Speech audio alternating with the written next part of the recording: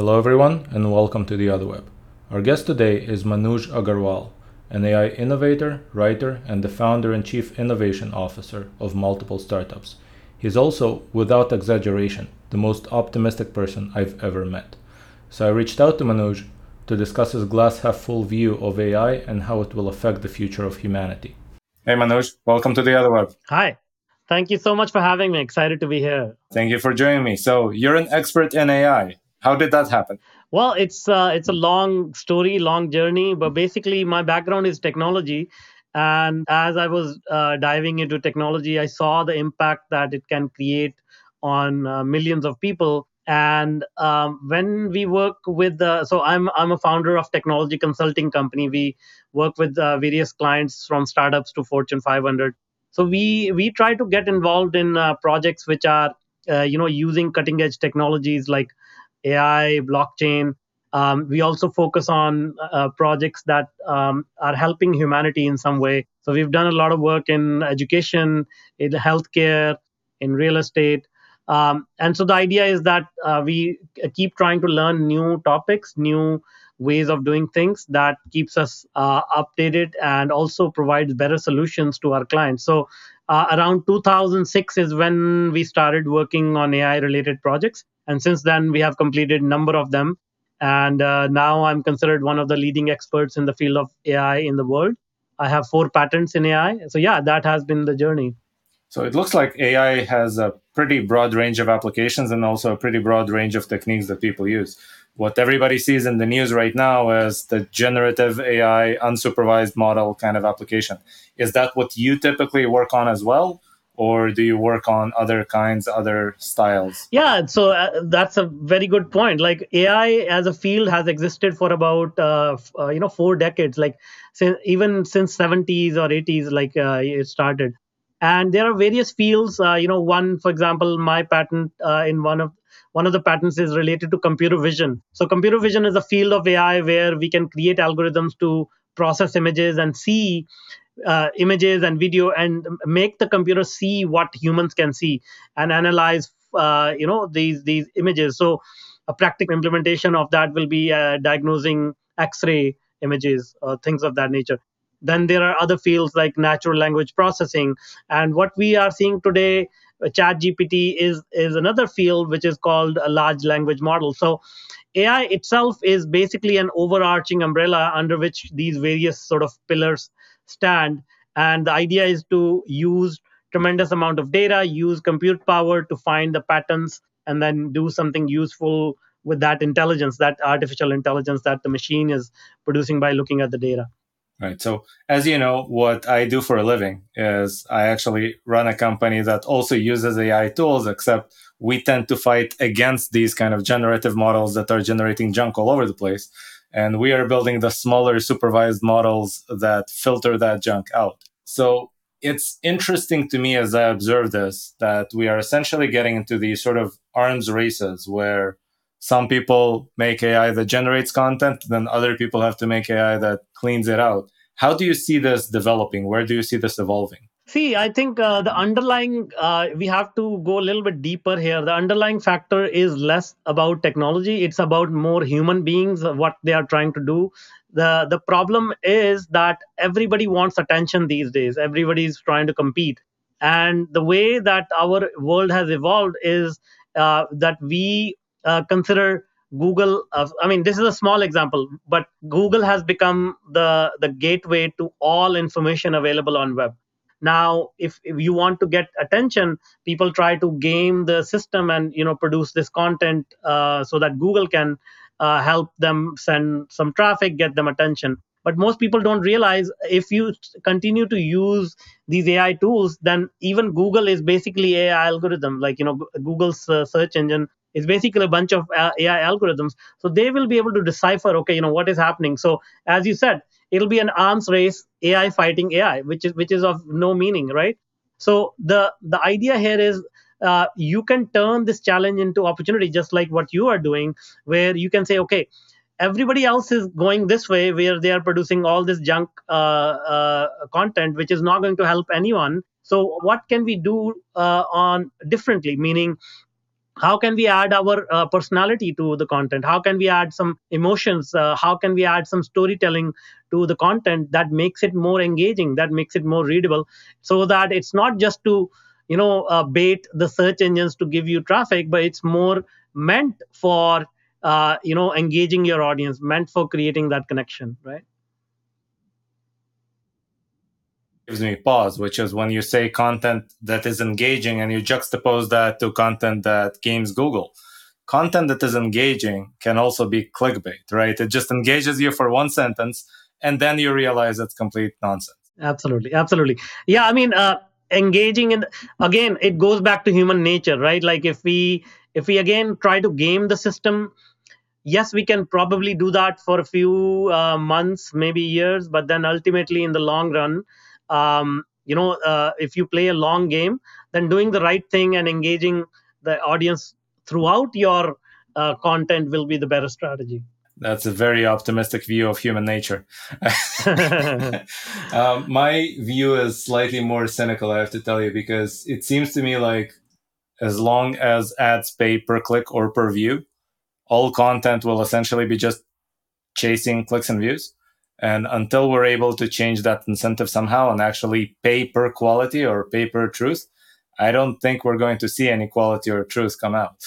Well, as you said, I have no disillusions about human nature. Of course, there's a lot of people not doing the right thing, but that's the nature of democracy. That's the nature of free speech.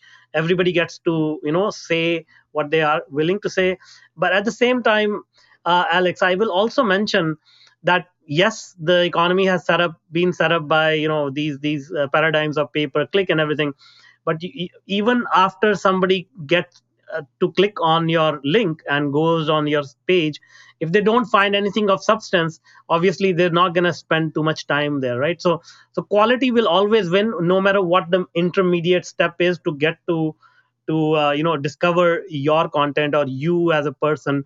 I think the long term strategy should be to provide some value, as you said, like facts and value. That is what is going to lead you to success in the long run anyway. So, how do you see all of this developing in the next 5 to 10 years, let's say? See, in my opinion, what is going to happen is, as we have seen, the generative models will help us generate more content. Now, what will happen is, what will become more valuable is not your ability to write, because that takes a lot of mental energy and skill to convert your thoughts into words. Now, that is taken care of by AI. But what will happen is your creativity, your imagination will become more valuable. So just like we can paint a picture with different mediums, we can use different watercolors, we can use like oil paint, whatever that is. AI is another tool to speed things up, to help us make more productive. So once you have the ability to utilize your time more efficiently, focus on being more creative, being more emotionally connected, being more honest, being more valuable and impactful in your content. So that is where I think the value will be created eventually. The new influencers will be those type of people who are creating true impact. So, I want to try to understand, at least if we focus on written content, because that's probably easier to articulate, what exactly would that look like? Like, I'm assuming you don't just mean going to ChatGPT and saying, write 8,000 words about elephants, right? You have to be more specific than that. Otherwise, it doesn't fall in the creative buckets. So, what would that command that I give the prompt look like? Yeah, so for example, here is because I think we both may agree that uh, people get engaged when we invoke certain emotions in them, right? When we make them remember some past experience they had in their life, when we make them feel what we are feeling. And feeling, it doesn't come with facts. So if I write an article on elephants and it is all full of facts, it is not going to engage anybody. It's not, you can find that anywhere. But if I write a story about visiting Thailand and going to a zoo and interacting with the elephant and having a good time, that is going to engage a person, because now I'm sharing a personal experience that immerses another person, and then utilizing details about my experience, and touching the skin of the elephant or whatever that is. If you describe it in great detail, that is what is going to engage the reader. And in this our imagination can be expanded by using ChatGPT. We can add more interesting facts that we may not be able to articulate using our own skill. So if we use it as that a tool to enhance our narrative, that will be more useful than just saying, ChatGPT, please write 8,000 words for me. Interesting. So you almost envision somebody writing the outline of the article, like what should it be about, what the message should be, what emotions do I want it to trigger, and then a language model being the implementer of that. Exactly. And not only that, but we work with ChatGPT and we work with our clients, helping them implement it. So what we do is, the very first step is to add your own personality to ChatGPT, because ChatGPT is like a chameleon. It can take on any shape, form, or like any personality. So in telling these stories, it needs to come as if you are speaking. It needs to adopt your tone. So what you want to do is, you want to tell ChatGPT, hey, behave like somebody like me. I'm an engineer with 30 years of experience. I'm an expert in AI, blah blah blah. These are my personal traits. Like, I like to have fun. I like travel, blah blah blah. So as you set up this persona for ChatGPT, now it starts to talk like you. It starts to say things that you will say. And then you can say, okay, I went to this trip to Thailand. This is what happened.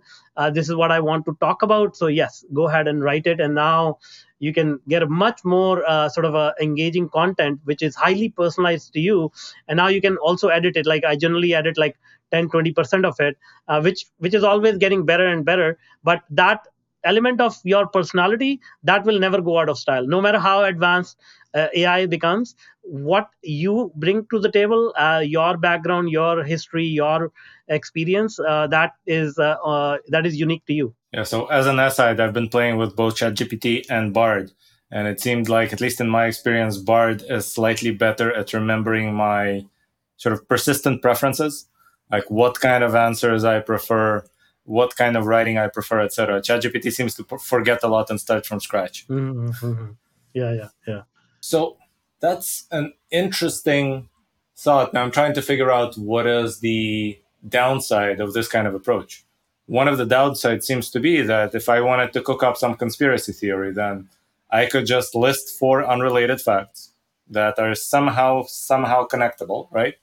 And ask ChatGPT just cook up a conspiracy involving the Clintons and those four facts. Now the question becomes, how do people like me filter that out so it doesn't actually spread all around the world and makes people shoot up pizza parlors? Sure. So let's think about that, right? So again, let's not talk about the technology. Let's talk about the human being doing these things, because conspiracy theories are not new. Humans did not have to wait for AI to be invented to say, oh, now I'm going to create conspiracy theories.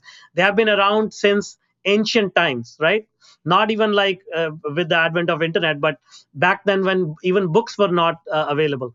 So the idea behind conspiracy theories are basically just people, how can we expressing their negative emotion and doubt and fear, and then making things up in their own mind and treating it as a fact. So AI is right now, at least, is at the same level. Like, if people make up stories, AI can make up stories, right? So the idea is that it is up to the person to fact check everything. The writer of the content, like, if you're using ChatGPT or Bard or any other tool to generate content and then publish it, it is up to you to fact check it.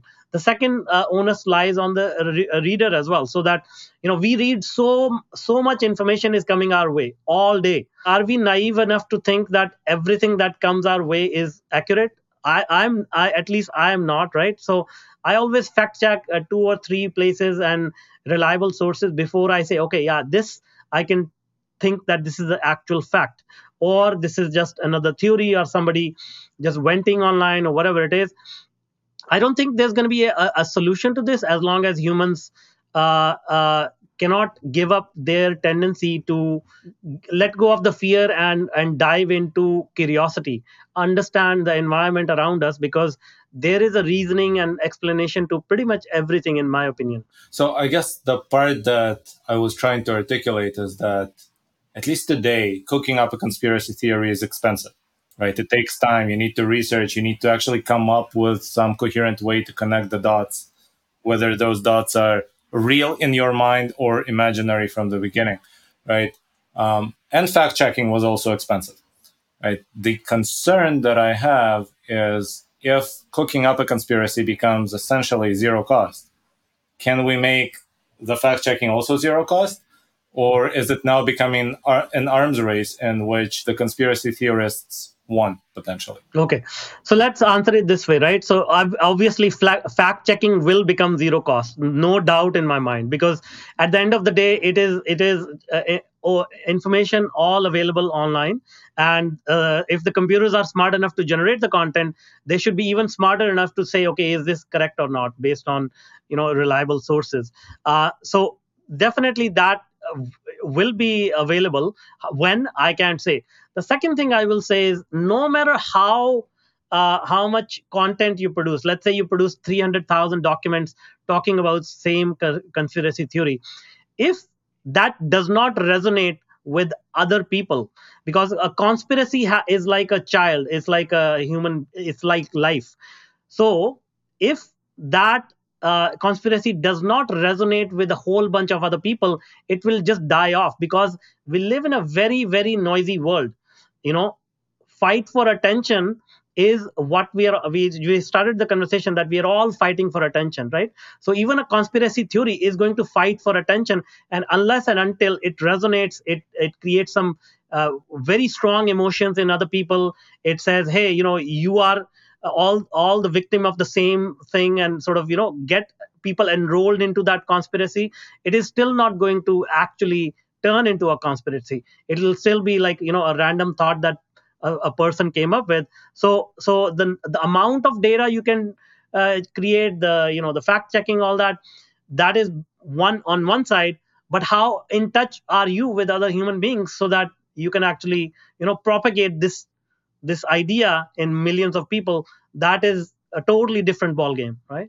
Yeah, but at the same time, it seems like we've already delegated that job to ChatGPT. So it's not the writer that needs to figure out how to connect the dots in a way that people would believe and click, right? It's the entity that has already gone through a lot of human feedback reinforcement learning, and it knows what people like and what people don't like. No, no, no, no, no, no. So let's agree to disagree there, okay? Because Chat GPT is as smart as it is still quite dumb. So if you don't ask the right questions, it is still not going to give you the right answers. Believe me, you can see most people are writing the same type of content which is not engaging. They're just writing, give me 10 facts about smoking, give me 10 facts about social media. So these kind of things are all in the past now, because information is everywhere. Nobody wants those 10 facts. People really want a real experience. They want a real connection. So that's my opinion. No, I agree with you. I don't actually claim that it is smarter than it is, right? I'm just saying that figuring out what humans like is actually something that is, I don't want to say it's good at it, but it's good at it in some ways almost too much, right? We did one experiment recently where we actually were developing a model that tries to predict what emotions an article would trigger in people. And we figured we were going to test how ChatGPT would annotate those articles, right? To see if it matches what our human annotators were doing. And it's a great way to uncover some biases in ChatGPT, right? Like, for example, every time that we took an article about abortion, if the article was describing an event that increases access to abortion, then ChatGPT thought that it would make people hopeful and patriotic and positive about the future. If the article described an event that was restricting abortion access, then ChatGPT predicted that it would make people depressed and infuriated them. right? Now, why would it have this kind of bias?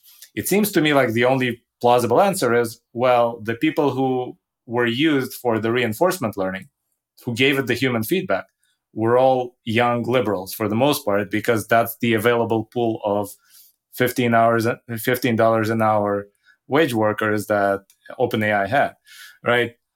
So it did figure out what people like. It was just that group of people, right? And now it just applies that assumption to the rest of the world.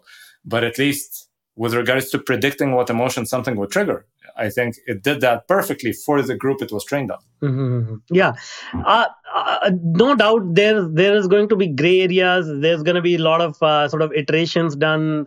I think there's going to be some regulations put in place. So we are in a very very early stage, but all from my point of view, as much as I know about human nature, I believe it is going to cause some disruption in the short term, but in the long term, it's going to be sort of all normalize the way that we are dealing with, because all these problems we are talking about, they even exist today, right? Conspiracy theories exist today, the fake videos, all of that stuff exists today as well, right? Yeah. No, I mean, I'm not saying that it will create a new trend, right? I'm just looking at it and thinking the trend that the internet already created, which we're still kind of trying to digest and figure out, is now getting accelerated even more. And so now it probably becomes even more urgent for us to figure out how we handle this transition and get to this bright future or the next enlightenment or whatever that is.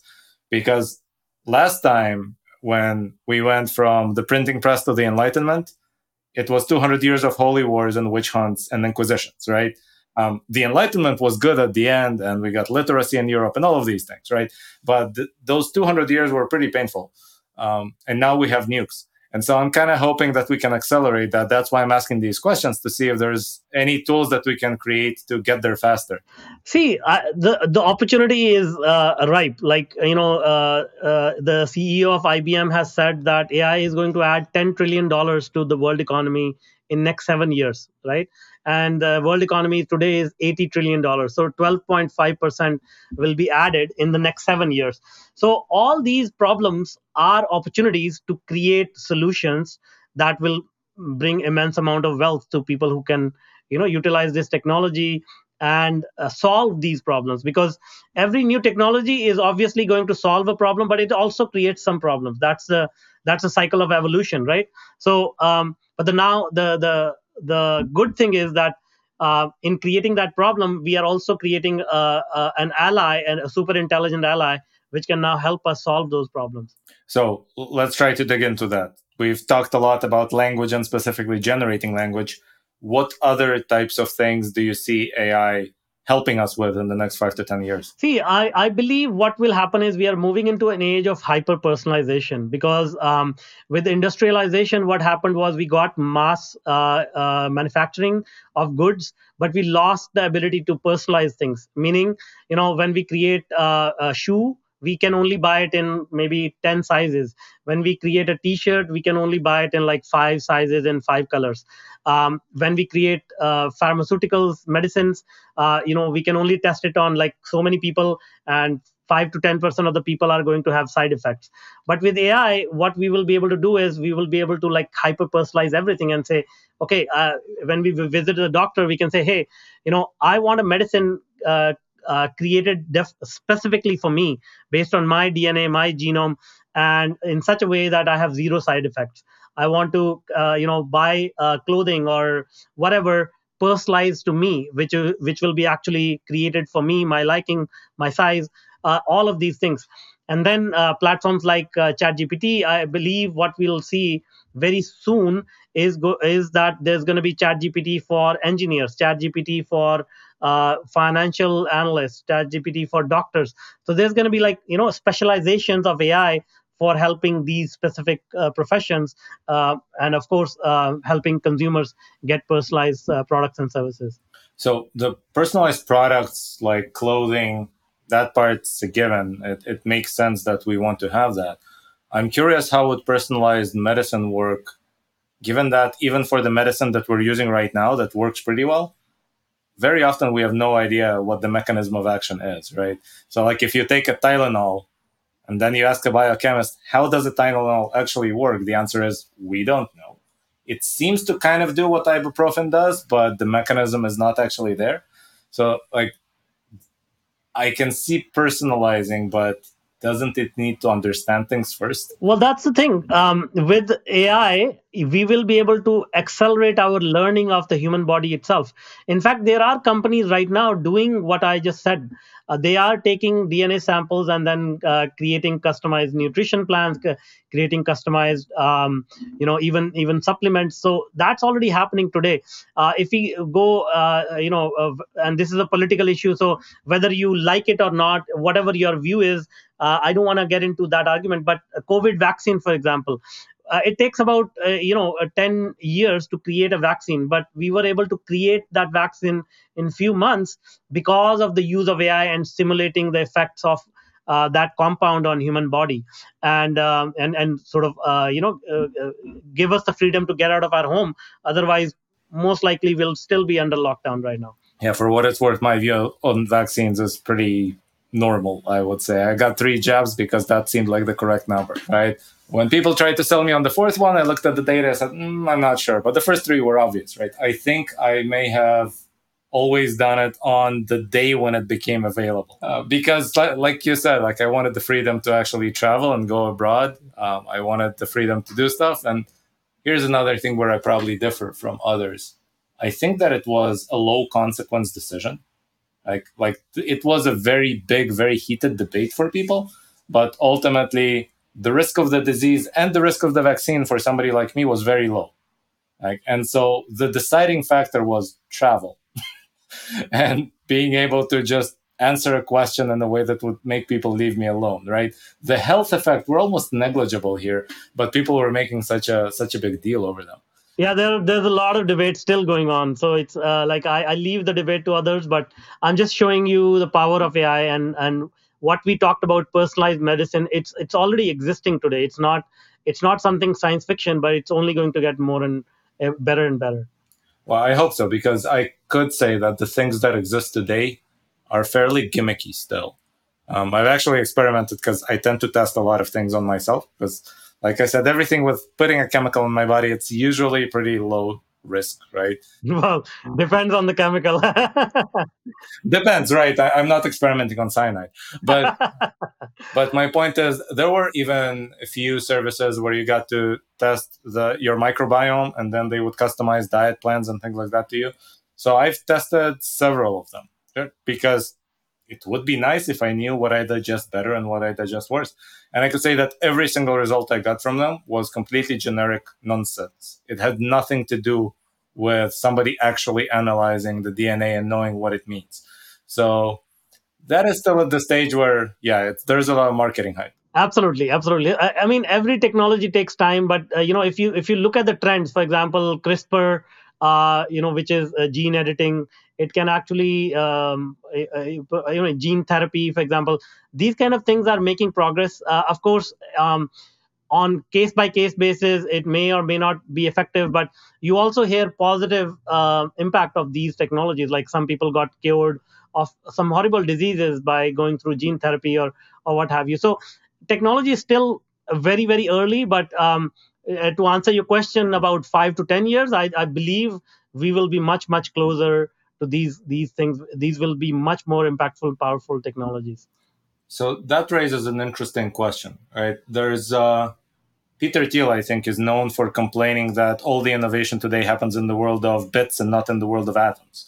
But you're predicting that at least with AI, that bridge will finally be crossed, and our innovation in bits will actually help us innovate more in atoms, right? Actually, that is right, because human mind is obviously very versatile, very creative, very powerful, but at some level we are also bound by own imagination, by bound by own boundaries that we put on our own thoughts. So with AI, and think about like when AI is combined with quantum computing, I mean, that's a world that we don't even understand yet. God knows, what will that bring. But the trends you are seeing is that we are getting much more deeper understanding about the world around us, not only around us, but going to outer space, and also understanding the subatomic, like the science of the small and the science of the big, right? All of that is being understood at an unprecedented rate, and that's because we have so much more compute power. We can do more calculations. We can understand the world around us in a better way. So besides things like medicine, where else can we see the world of bits starting to improve the world of atoms? It seemed like things like transportation haven't improved in at least half a century, right? Is there a way to try to apply things to that?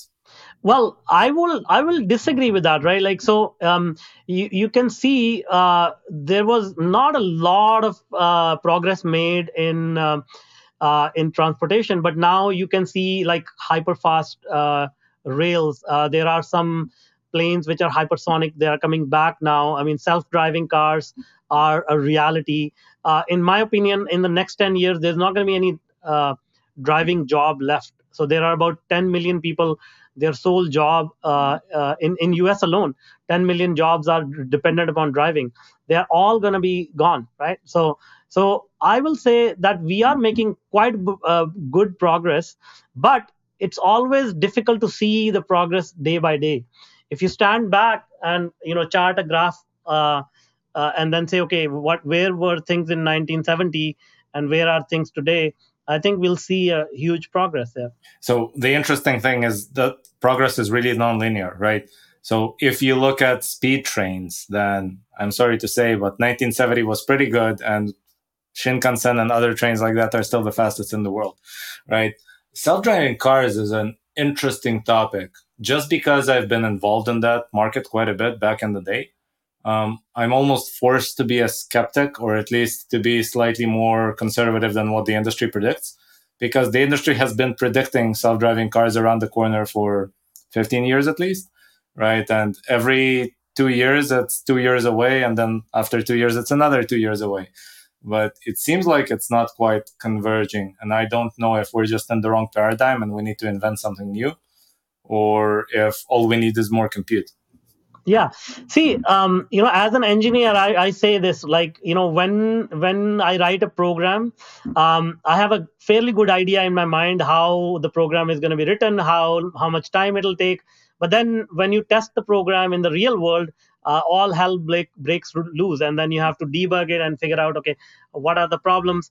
And yes, sometimes things do not work out, and you have to find workaround, you have to find solutions. So let's take the example of self-driving car. Right now we are thinking about self-driving car. I mean, again, in my opinion, it is a reality as real as it can get in a beta state, like early stages, right? So it's not something that we just watch it in movies or read it in books.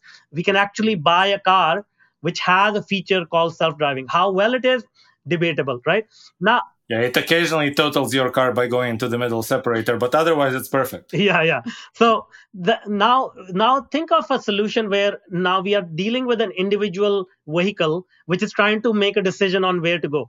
Imagine a world where every vehicle is is sensing where things are at and exchanging that information in real time with the other vehicle, right? So that now becomes a network of vehicles all helping each other drive themselves.